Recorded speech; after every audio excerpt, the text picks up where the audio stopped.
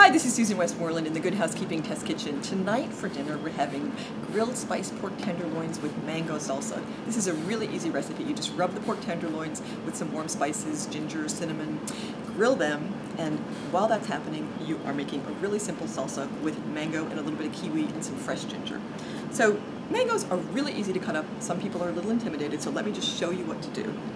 I like the serrated knife because when they're juicy, if you use a regular knife, you might smash them a little bit. So what you want to do is hold it like this. And you see this is sort of the narrower side toward you. And in the center is a long, flat pit. So you want to get about 3/4 of an inch center band and cut down on either side of that. See how easy that is? Just there you go. And this is what some people call the cheek of a mango. So to do the next part, what I'm going to do is score in diagonally, kind of like making a tic-tac-toe board, like this, the other way, like this, really easy. And then I can just go around, I can flip it out just like that, and take these cubes and just cut them away into a bowl. Now how easy is that? Really, really simple. I'm going to cut up a couple of mangoes for the salsa, and you can just get right close to that.